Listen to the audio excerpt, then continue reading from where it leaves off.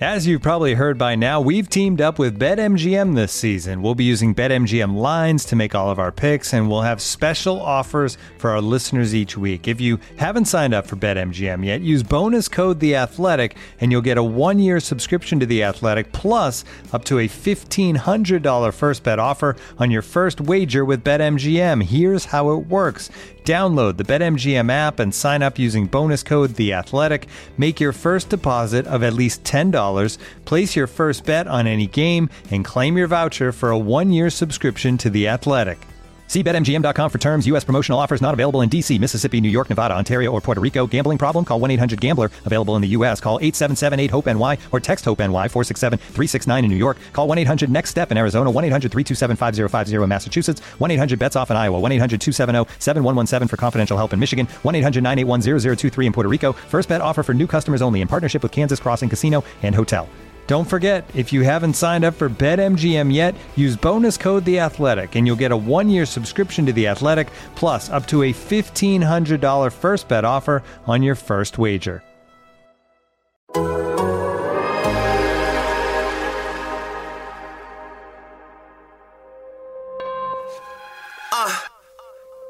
You are now tuned into Anything's Potable, the most honorable, the most audible. Hold the applause, like Paul Pierce when he was fresh out the hospital, like Antoine when he shimmied after shots went through. So tell me why you mad even? Your team gonna be sad leaving after matching up with Brad Stevens. Each season, champion contenders. We drop twice a week like you trying to guard Kemba. Your team whack and your players whacker. I got the inside scoop after hanging up with Jay and Packard. Okay, we about chips here. I'm talking about this year, banner 12 plus 6 here. Carson Edwards top rookie, I'm saying it now. Ain't playing around with Tatum and Haywood or Brown. We off the charts, but you gotta play it Marcus Smart. Close out, cause he pulling up from Harvard Yard. Gang green, it's no other way. So tune in to the pod if you plan on staying up to date. You heard? Aziz. Hey Jay, I see you, player. Shit. Welcome to Anything's Potable, the Boston Celtics podcast here on the Athletic Podcast Network. I am your host, Sam Jam Packard, professional sports fan, and I'm joined, as always, by the kid, the god, the legend himself, Celtics beat reporter from The Athletic, Jay King, everybody. And we are here on the eve of the season. Actual basketball is coming back. The Celtics are coming back. And that means Jay and I are going to make a bunch of predictions because that's what you do if you have a basketball podcast. So we're going to go through with our best Celtics predictions. Then we're going to predict the East in the Potable six-pack. But first, we have to start with some news, or I guess a latest update. Brad Stevens today saying in his Zoom press conference that Kemba is, what was the quote, Jay? Very far, not even close to playing. A long way away. A long way away. That is going to seriously factor into some of my predictions, but it is not good news for the Celtics. It's not bad news either. That's expected. We knew at this point Kemba was going to be far away. He literally was not even doing on-court activities at the beginning of this month. So that's a fair point. It's just hearing more information about it doesn't make you feel good heading into the season. And I guess we just have no idea when Kemba's going to return. And so, Jay, I'm just going to use that as segue right into predictions. What day do you think Kemba Walker's first game back is? February 12th. Do they have a game on that day? I think they do. Who are they playing? I have no idea.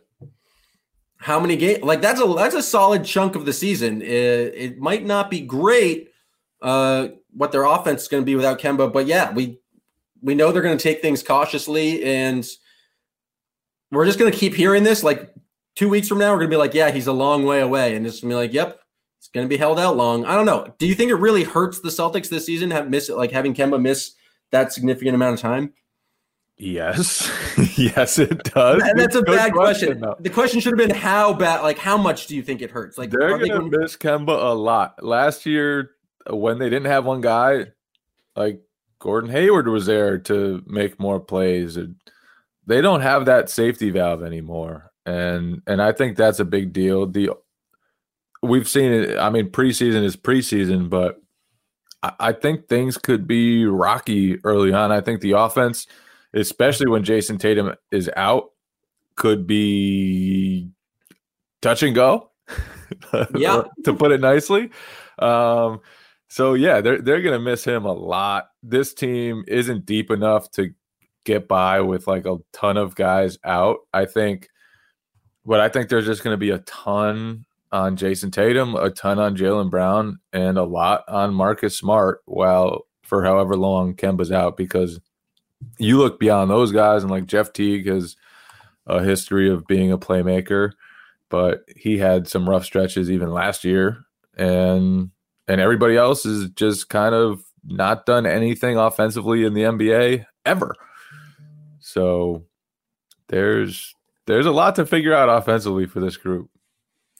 and it feels like right now the safest choice is to just give Tatum the ball more often. He's clearly the best player, and he is kind of taking on that more responsibility in the playoffs last year. For a piece you wrote about in The Athletic, the top 10 stats that were going to dictate what happens in this Celtics season, your number one was Jason Tatum's usage rate. I guess my prediction is, what do you think that usage rate will be in Kemba's absence? Like, are we talking, Tatum's never been over, what, I think like 28% in his career for usage rate? 28 point something last year was the highest of his career by far. Are we thinking this? I think it's probably going to go above 30. We thinking this goes to 35? Like, how much of the offenses are they just going to give to Jason Tatum? Last year, without Kemba Walker on the court, his usage rate was 32-ish. This year, Gordon Hayward's out too, or gone too. So I think it's going to be closer to 35, at least while Kemba's out. It'll probably sink a little bit after Kemba comes back, but I think this offense is going to need to be very, very focused around Jason Tatum's strengths. And I think he is going to have the ball all the freaking time. I think his playmaking strides, whatever those will be, will really matter for the Celtics, because it can't be like it normally is, I don't think, in a Brad Stevens offense. They can't just like play hot potato and go from one guy to the next. They don't have enough options to do that. And Jason Tatum is clearly their best option. So I don't think it's out of the question for him to average like 28, 29, 30 points per game. Whoa, that was going to be my next question, is given the usage, where do you think his points per game was going to be? I was going to ask you about like 27 being a thing, but you're well over that. What do you think is like a good? Here's the thing: 27 was like his average from January on last year. Like he averaged pretty close to that after January last season, and so I don't want to say that's a baseline, because he could certainly average fewer than 27 points per game. But that's like, if he continues that pace, then he'll average 27 for the whole season. I don't think it's a stretch for him to average a little more than that. I do think the efficiency for him is going to be what's most important.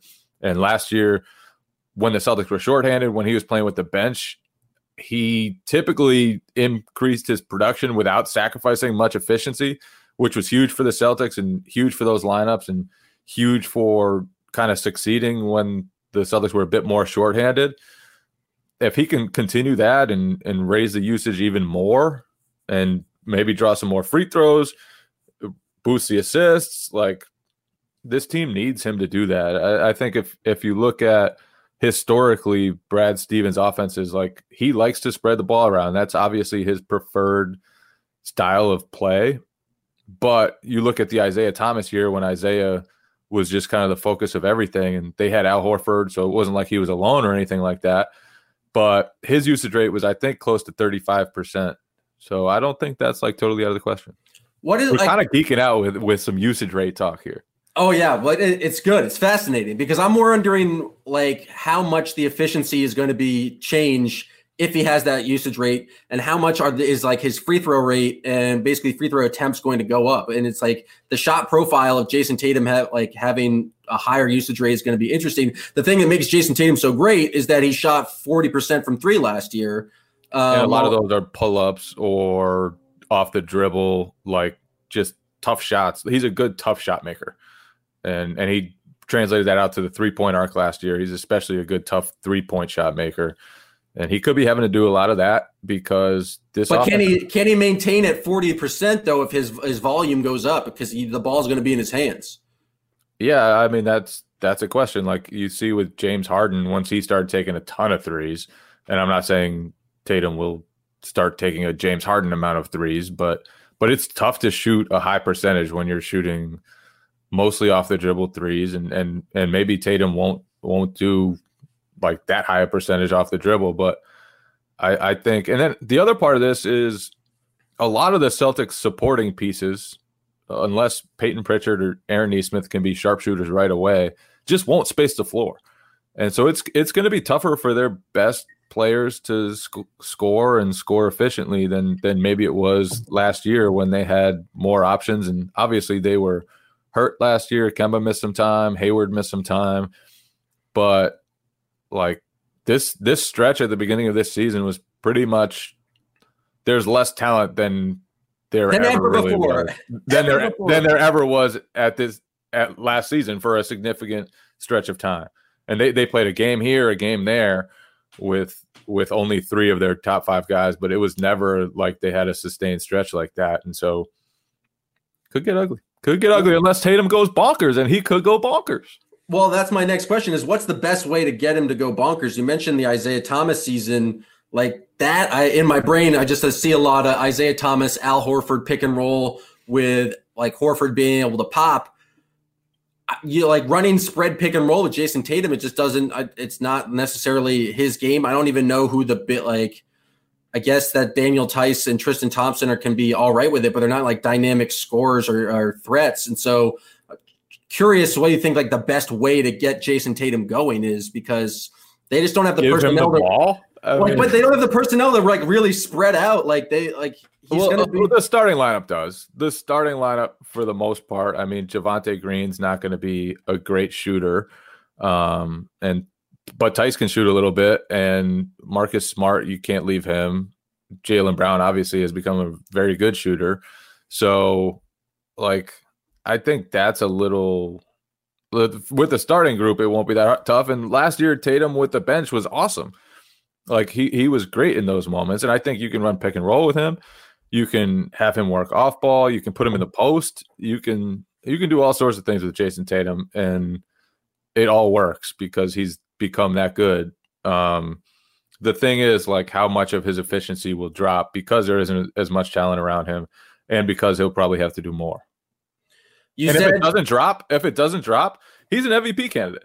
Oh, and he shoots super high percentages.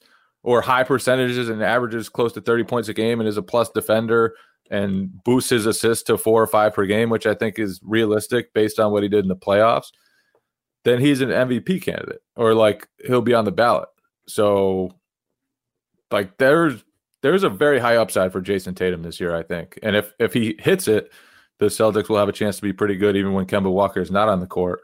But if he doesn't hit that and his efficiency is a little wobbly, then I think there will be times that they struggle early on in the season. I don't think it's going to be like a seamless start to this year, especially because their schedule is tough. Well, you said that like Jason Tatum with the starters, he can definitely space the floor. And it took me a second to recognize who that 5th starter was. And it was Javonte Green. Another prediction. How many games do you think Javonte Green starts for the Celtics this year? Ooh, that's a good question. I'm going to go with... You got to factor in it's 72 games, so it's got like a little bit less than a normal season. I'm going to go with 8. I don't think he'll start every game while Kemba's out, but I do think he'll start some of the time. Like that, it's pretty clear based on preseason that they're at least considering Javonte as a regular starter while Kemba's out. And I think he makes some sense with that first group. They'll be super athletic, which will be cool. And he just needs to knock down threes. Like the spacing is pretty important there because he's a very good athletically and like can guard people on the wing on defense. But if he can just, as he did in the one of 2 preseason games, just knock down a 3, he's going to be that much more valuable. I'm going to think he's to start a little bit more of them I'm going to go with 12 games started by Javonte Green. I just think like Brad's going to go to it. Dark house candidate. Definite dark house candidate, Javonte Green. Now, if we pretty much determined that like the Celtics season is very much based on how good Jason Tatum is going to be, but I think the kind of next most impactful guy is Jaylen Brown. In your article, you mentioned the statistic for him was this number of assists. He's going to need to be a better playmaker. He's only averaged 2.1 assists is his max. Like, what do you expect from Jaylen Brown as a playmaker? And do you think he can do that? I just don't. His game doesn't seem like super conducive to that, but he just kind of added dribbling last year, and so maybe this is the year he adds playmaking, and I'm just underselling him. Yeah, I think like 2.5 or 3 is probably realistic. I don't think he'll ever be a super high assist guy, but if he can initiate more offense, that will be a big deal. And I think Marcus Smart will end up taking some of those responsibilities, more of those responsibilities while Kemba's out. I think Tatum will obviously, we've talked about how his usage rate, we expect that to go up. But if Jaylen can do it, and especially if Jaylen can do it with bench units, like when Tatum's on the bench, I'm very interested to see how the Celtics play. Like, do they always need to have or normally need to have both Marcus Smart and Jaylen Brown with the bench when Tatum's out? Like, how do they configure that? Because those minutes could get tough, especially if Jaylen's not ready to kind of handle more of the offense and run more of the offense. I think that's where they'll miss Gordon Hayward the most, is like their playmaking depth kind of runs out pretty quickly. And Jeff Teague, I think, will be really important too. If he's good for them, then that could help their kind of buoy their bench and give their bench some more playmaking and a little bit more chance to produce points while Tatum's not in there. Yeah, I like Jaylen Brown needs to make an impact on these lineups as like not the primary ball handler. Like he needs to be able to play make, but not like start in his hands, because he's just not a guy you're going to run a lot of pick and roll to. He's not. I mean, he's just added like dribbling and a lot of his moves in this last season. So I can't like imagine like you can run just pick and roll for Gordon Hayward and he's going to make the right decision and has that little ability to pull up in the lane, 2-point daddy. Jaylen Brown is he's like Marcus Smart has mastered the art of like putting a guy on his back and making passes out of that. That's just not something I can like see Jaylen Brown doing. But Jaylen also doesn't need to do that because he's so athletic. Like he can just break you down and make passes easier for himself. And so it's not like the super complicated passes that he's going to have. It's like, can he hit the wide open guy on the wing after he collapses a defense? And that will be, I think, what determines whether he's more successful as a playmaker this season versus in the past. And he did a better job of that last year. And he's plenty capable of it. We've seen like he is the like Kaizen king, and just in terms of incremental progress, he has added bits and pieces to his game pretty much every season he's been in Boston. I just really haven't seen him kind of do that level of passing. And one of the things that make Jaylen great is when he kind of is in homicidal Jaylen mode and is just looking to dunk on fools. And sometimes you can't be on like that sole focus on the rim, and you need to be like more aware. But I think it's possible. I don't think he like 2.5 assists a game is probably the max for him. He just needs to be able to score points, but any improvement in that regard, I think will be good. The other guy we're talking about is Marcus Smart, who, when he takes good shots, he's a good shooter. I mean, it's pretty obvious. He told us as much on a Zoom call recently, but he's focusing on shot selection, Jay. I'm trying to think about how do you predict if he's going to have good shot selection or not going into this year? I think there will definitely be times when he takes shots that aren't perfect. This is Marcus Smart we're talking about. It's how many threes per game do you think he's going to average? Because I'm looking at it right now. For his basically entire career, it was 4, and then last year jumped up to 6.6 threes per game. How many threes per game do you think Marcus is averaging on this team? See, I think some of the threes are not advisable, but I think it's more like the twos. Like, look at 2 years ago, 2018-19. He shot 51.1% on twos. That he only shot 2.8 of them per game. Last year, he added 2 more twos, only shot 41%. And I got to the line more though.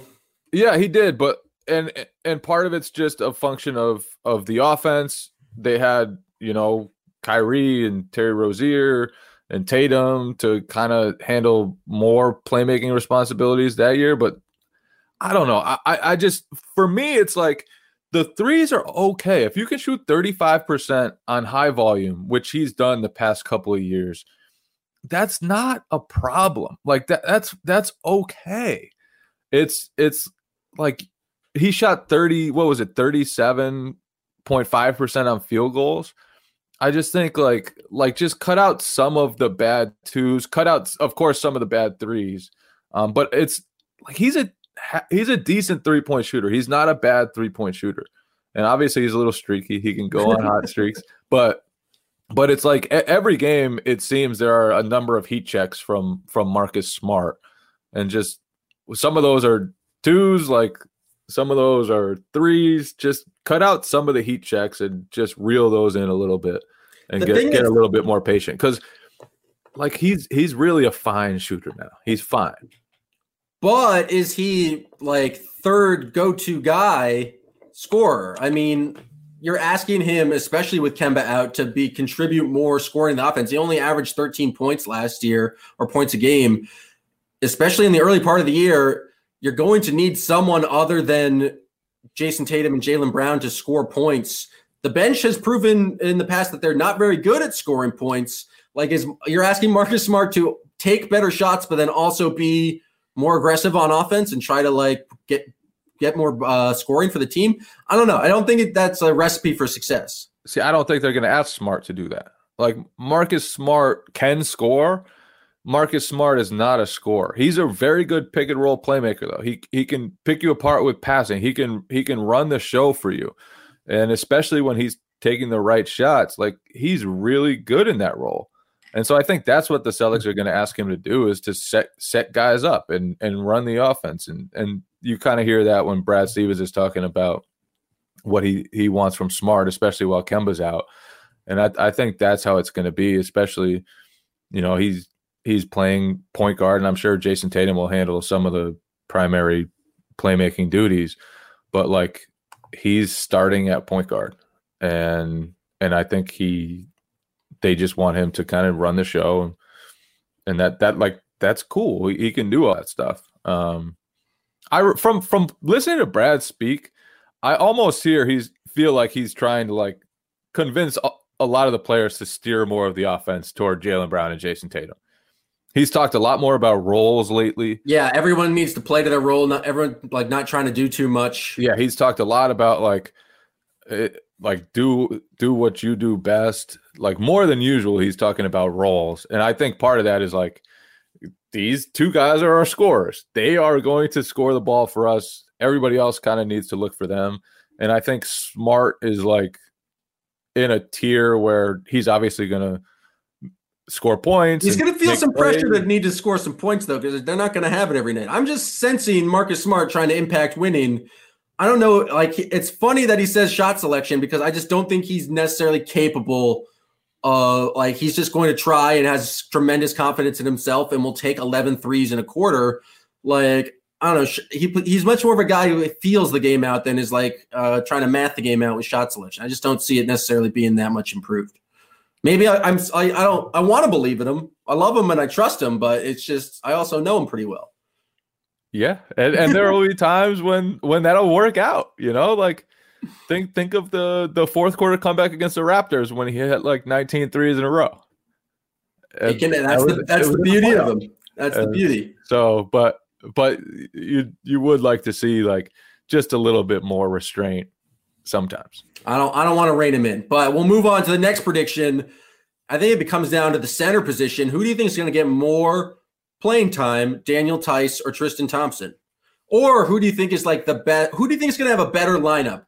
The four guys, we'll do in terms of net rating. The four guards or the four wing players with Daniel Theis, or the four wing players with Tristan Thompson? I think better net rating Daniel Theis, just because he knows the offense, he knows the defense, he knows how to play with the players. I think when it comes to the playoffs, Thompson could be a better option. I'm not 100% convinced he will be. Tice had a really good year last year that a lot of people kind of didn't pick up on. Like, Tice is good, pretty damn good center. They probably undervalued him at their midseason grades if people didn't pick up on how good Daniel Tice was. I would say it's probably like an A- year. A- year for the Tice man, Danny 2 blocks. B+ is a good grade. But I think the more important thing for the Celtics is just that they now have two guys they can trust at center in the playoffs. And that, like, they didn't have that last year. They never did.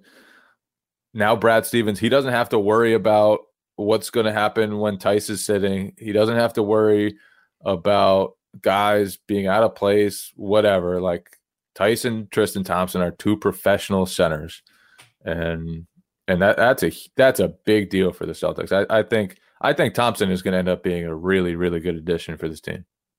I agree with you about net rating. I just feel like Tice is going to be a little bit better offense, but I agree that Thompson is very important and probably why the Celtics looked quite bad in the preseason, because Thompson did not play either of those two games.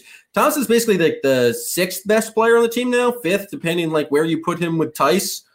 Yeah, I think so it's Kemba, Tatum, Brown, Smart, and then one of those two guys, right? Yeah. So not top six. Not having Tyson Thompson in the first game definitely hurt their depth, and like not having Thompson in the second game, he's their sixth best player. Like, sixth man of the year is an award people get. It's a very important position on a basketball team. Are we starting to hype Tristan Thompson as possible sixth man of the year? I'm starting to connect the dots right now. Tristan Thompson might be like, he is the sixth best player on the team. Are you ready to say that's your prediction?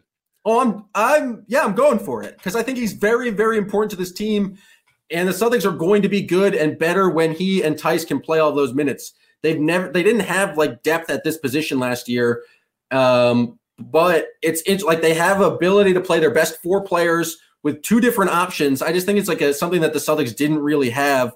I think Tice ends up playing more, is a little bit better offensively, but Tristan Thompson, like, you have someone there who's not Daniel Tice who can go up against Bam, and I don't know, players like that where you're just going to be strong defensively for pretty much anytime your starters are on the court, and that's a good thing. I don't know what what does Tristan Thompson need to do to get sixth man of the year? A double-double a night off the bench? I mean, I don't think he'll do that, even though he did average a double-double in Cleveland. I don't think the minutes will be there for him splitting time with Tyson. I do think Robert Williams will play some, although maybe not as much as he played last year. I don't see a realistic path to him winning sixth man of the year, because it's just always a bucket. The award just goes to a bucket getter. That's best guy off the bench named Lou Williams. Yeah, Lou Williams or Montrezl Harrell. Like, it's never somebody who just kind of does a lot of things to help your team win. So I don't see Thompson winning sixth man of the year, but I like your prediction. It's not as much of a prediction as like I'm starting the campaign now. It's up to Tristan to put up the double-double off the bench. But like, if he does that with my voice behind him, I think we can propel him to sixth man of the year. It's on your shoulders now, Thompson. Me and Tristan, yeah. Another prediction you had, or you mentioned a stat. You said minutes per game for Peyton Pritchard, Aaron Nesmith, and Romeo Langford. I think that's going to be fascinating how much those guys actually play. We have 2 games of preseason. Just like, I have no idea how to really judge it. Peyton Pritchard had one decent performance and one not good performance. Nesmith looked like he can knock down shots. We haven't seen Romeo in a while, but he seems to be like, when he returns, someone who should be getting regular rotation minutes. What do you think? Give me a ballpark for all 3 of these guys in terms of minutes per game. I think Pritchard will play the most early, because just based on where he was in the preseason rotation, we saw 2 games. We didn't see much Peyton Pritchard. There's a very small sample size to go off of for us versus the coaching staff, which saw every practice and all that. But I think one of my predictions is that Aaron Nesmith will end up playing a regular role on this team. I trust that he'll make shots. And as you look at this Celtics team, they need somebody who can make shots. And I don't think he'll be like, I think he'll piss off Brad Stevens sometimes because his defense won't be super great. I think like there's a lot of stuff he still has to work on, but if you're 6'6" and you can shoot the basketball, this Celtics team right now needs somebody like you. And so I just think Nesmith will end up, and I don't know how long that's going to take for him to crack the rotation, but I foresee him becoming a factor playing time wise. And I think Romeo will play too. They're just so thin on the wing. Just so thin on the wing. Does Nesmith have to carve out a role, I guess, like before Romeo comes back? Or do they just like they think they have so many minutes to give backup wings that like both of them could get like 15 minutes a game when they're both healthy? Yeah, probably the latter. Like they could probably both play. I mean, Javonte Green could be the opening night starter. Dark house candidate. And like, so it's Green Bean's job right now to just to like eat as many Javonte minutes as possible because he is is just as athletic. I'm sure he's not as good defensively, but is so much more of a threat. He is not just as athletic as Javonte. I mean, there is nobody just as athletic. That's fair, and it's I think that was the most outrageous falsehood ever stated on this podcast. Hand up, you're right. It was just me trying to talk about Aaron Nesmith, but are you biased at all just because you spent a week talking to every single person who's had an impact on Aaron Nesmith's life and wrote a profile of him? Are you at all biased from your reporting? No, although it was interesting to find out like how competitive he is and how he's kind of like just this maniacal competitor, because you look at him, you see the shooting and you see the skills and you don't necessarily think like, wow, that dude's kind of a zany competitor, but he is he absolutely is. For all accounts, he sounds like he's pretty nuts on game day. So he'll fit right in with the Celtics. This episode is brought to you by Michelob Ultra, the official beer sponsor of the NBA. Want to get closer to the game than ever before? Michelob Ultra Courtside is giving fans the chance to win exclusive NBA prizes and experiences like official gear, courtside seats to an NBA game, and more. Head over to MichelobUltra.com/courtside to learn more. Looking for an assist with your credit card but can't get a hold of anyone? Luckily, with 24/7 US-based live customer service from Discover, everyone has the option to talk to a real person anytime, day or night. Yep, you heard that right. You can talk to a real human in customer service at any time. Sounds like a real game changer if you ask us. Make the right call and get the service you deserve with Discover. Limitations apply. See terms at discover.com/creditcard. All right, Jay, do you have any bold predictions before we get to the Potable Six Pack where we pick the teams in the East? Anything you just want to fire off at the hip at? Just awards for anyone. They could be league awards for Celtics players, dumb statistics, anything before we get into the six pack. Marcus Smart, Defensive Player of the Year. Woo! I don't think it's going to happen because they don't vote for not big guys. But do you think it's legitimately something that could happen? Yeah, why not? Marcus Smart has been first team all defense 2 years in a row. The Celtics, I think, will have a very good defense again. He would have to have an insane season. It would have to be really, really impressive, but he'll be a full-time starter for the first time in his life. And I think that matters to some of the voters. I don't think it's out of the question. It's definitely not out of the question. He definitely impacts winning. It's just, it always goes to big guys. But Marcus Smart is a big guy. If it was to go to a guard, it would go to a guard who's also a big guy.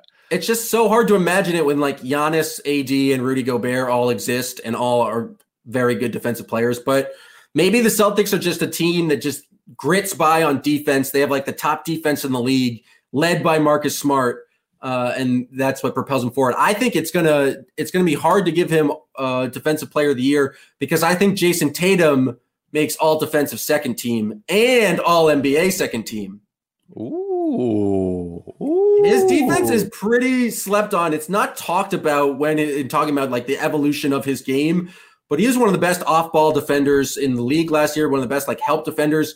He is 25 pounds heavier now and has grown 3 inches. Like, he is long, he is athletic, he is a damn good defender, and I think he's only going to get better in that regard. And I think he makes it onto first team all defense because the Celtics are going to need to win by defense. I think he's going to be a major part of that.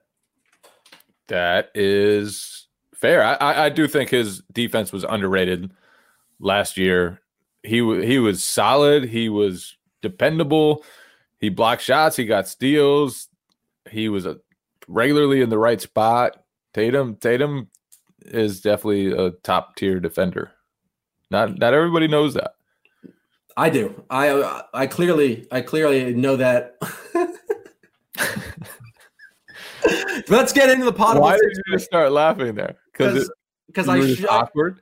Because I was awkward and should have just got right into the potable 6-pack instead of trying to like come with some more conversation piece. But now getting in right into the potable 6-pack, Jay, how do you want to do this? Do we want to pick the top? Or still doing a snake draft, or do you just want to have a conversation about who we think the top seeds in the East? I think snake draft still plays. I just don't know if you want first pick or not. Let's go snake draft. I'll go first pick. All right. Tell me the number 1 seed in the East. Milwaukee. And I am totally bored by the Bucks. Yeah. Not one thing they could do during this regular season that will get me to really – I mean, I'm going to pay attention to them. They have Giannis. They're awesome. They'll be fun to watch. They'll be fun to – Will they be? Were the Bucks fun to watch last year? Yeah, they were absolutely. Yeah. They were a machine during the regular season. So, yeah. I mean, they were fun.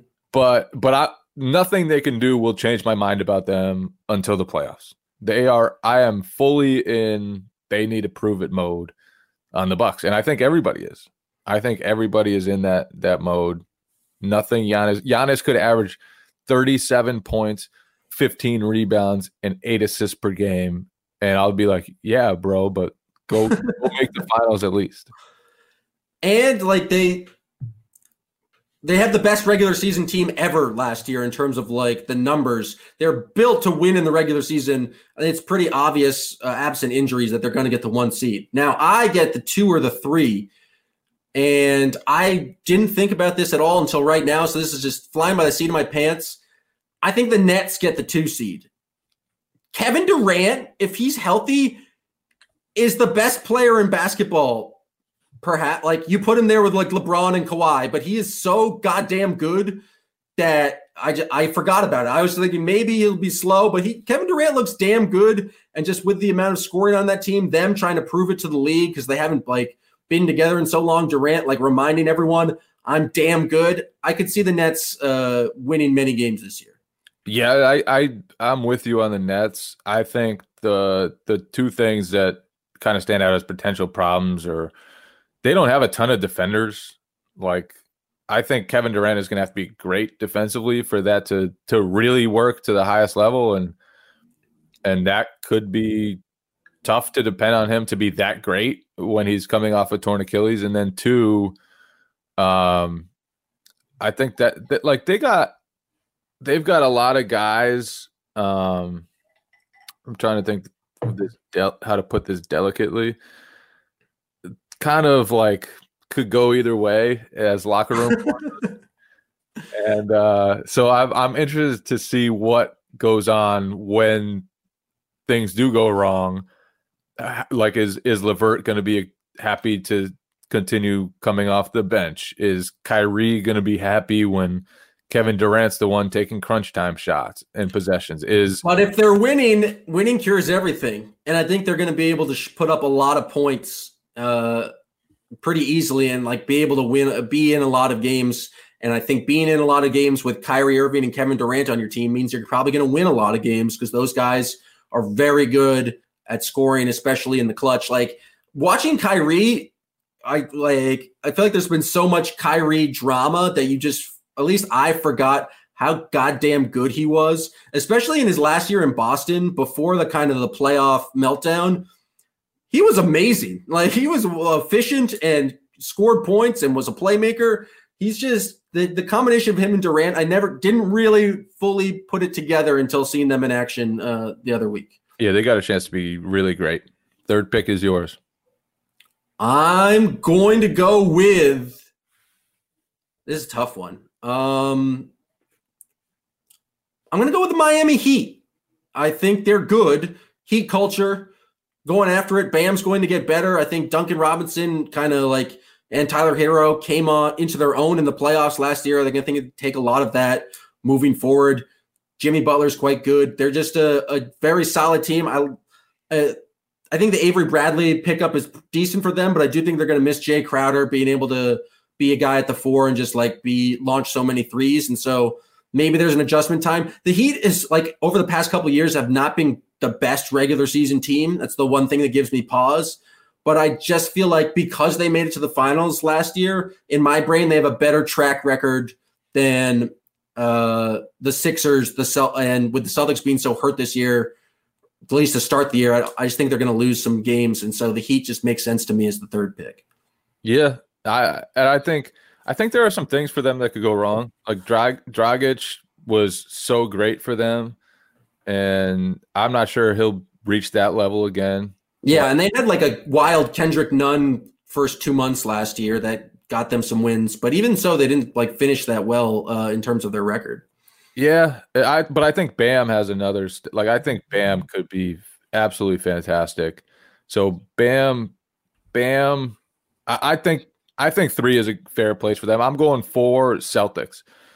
Strong agree. They were my next pick.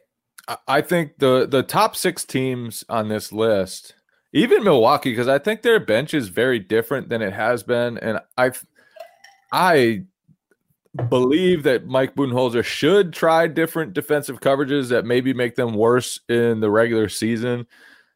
I'm not 100% sold they'll be the 1 seed, even though they've been an offensive or a regular season juggernaut the last couple of years. The top 6 teams on the list are pretty close. I'm putting Celtics at 4 because I trust that Jason Tatum will be good enough to kind of carry them when they have rotation flaws and some injuries early on. And then Brad Stevens, his track record of having good teams win a lot of games in the regular season is pretty impressive. He has been a top 4 seed every year since 2015-16. So it's kind of a belief in Stevens, and it's a belief in Tatum and Brown that it's a belief in defense, basically. It's belief in Stevens. Brad Stevens is a very probably one of the best defensive coaches in the league, and his team, even before he had talented players, were scrappy defensive teams who snuck their way into the playoffs. He's always coached very strong defensive teams. He has a lot of talent on the defensive end. I think that alone puts the Celtics in the top 4, just because you're right. He's just, when he's had talented players and is able to kind of coach them up on defense, the Celtics have been a elite defensive team, and that is why they win games. That's why they're in so many games. And so I even with Kemba being out, I still think they're going to be in a lot of games. I just don't know how much of that's going to hurt their record, but I still think they're on that tier and on that same level as teams like the Heat and whatever your next pick was going to be. If there's a downside, it's that they can't really sustain any more injuries. Yeah. Like if Jason Tatum, Jaylen Brown, or Marcus Smart go down, it's what the hell are they going to do? They'll be playing big minutes to guys who don't deserve them. So that's going to be it's going to be tougher to get through this regular season, I think, for Boston than it was last year. My pick at 5. This is obvious to me. Who was? I mean, Toronto and Philly are both close. Yeah, I mean so you have to pick between the two of them. I'm going Toronto regular season. That is a dumb thing to say. Toronto is bad, but go ahead. I mean, Toronto was a 2 seed last year. Toronto, I think OG Anunoby will be better. Everyone is hyping up OG Anunoby is it's going to be the biggest season ever. Timmy Bontemps was saying he was going to be 6th man of the year, or said something crazy about most improved player. Well, OG Anunoby is a solid player, but he made one very important shot, and all of a sudden people love OG Anunoby. It's ridiculous. You're an OG hater. I am. So, like, absolutely. I'm underwhelmed. I mean, he's a solid player, but like he's not going to like all of a sudden put up numbers. What role is he going to be in a larger role this year because they lost their bigs? Like, I don't know. I just don't see like a lot of the guys in Toronto. They don't put up like the greatest numbers. Pascal was pretty good last year, but Kyle Lowry like averages 16 points a game. What does OG Anunoby do? He's going to average 20 points a game. No, but he's going to give great defense, and he's going to shoot a high percentage. His true shooting percentage last year was like 60%. So how many minutes did he play per game last year? He's going to be like the supreme scorer. No, but he's very helpful already, and I think he can get a little better at least. And I do think they'll miss the big guys a lot. Like that's a big blow. But they have enough there, and they have enough continuity with their perimeter guys that I see them winning a lot of games. More than the Sixers, though. Like the more I think about it, like Nick Nurse is going to coach that team up, and they're going to know 17,000 different defensive coverages, and that will probably serve them well in the regular season. But do you think – I just feel like the 76ers have more talent than the Toronto Raptors do at this point. I don't know. I just don't believe in Pascal Siakam. Maybe I'm just biased against the evil people from Raptors Twitter who are just obnoxious, but I just have more belief in the star power of the 76ers having a better fit this year moving forward than Toronto. I just don't know if they're going to.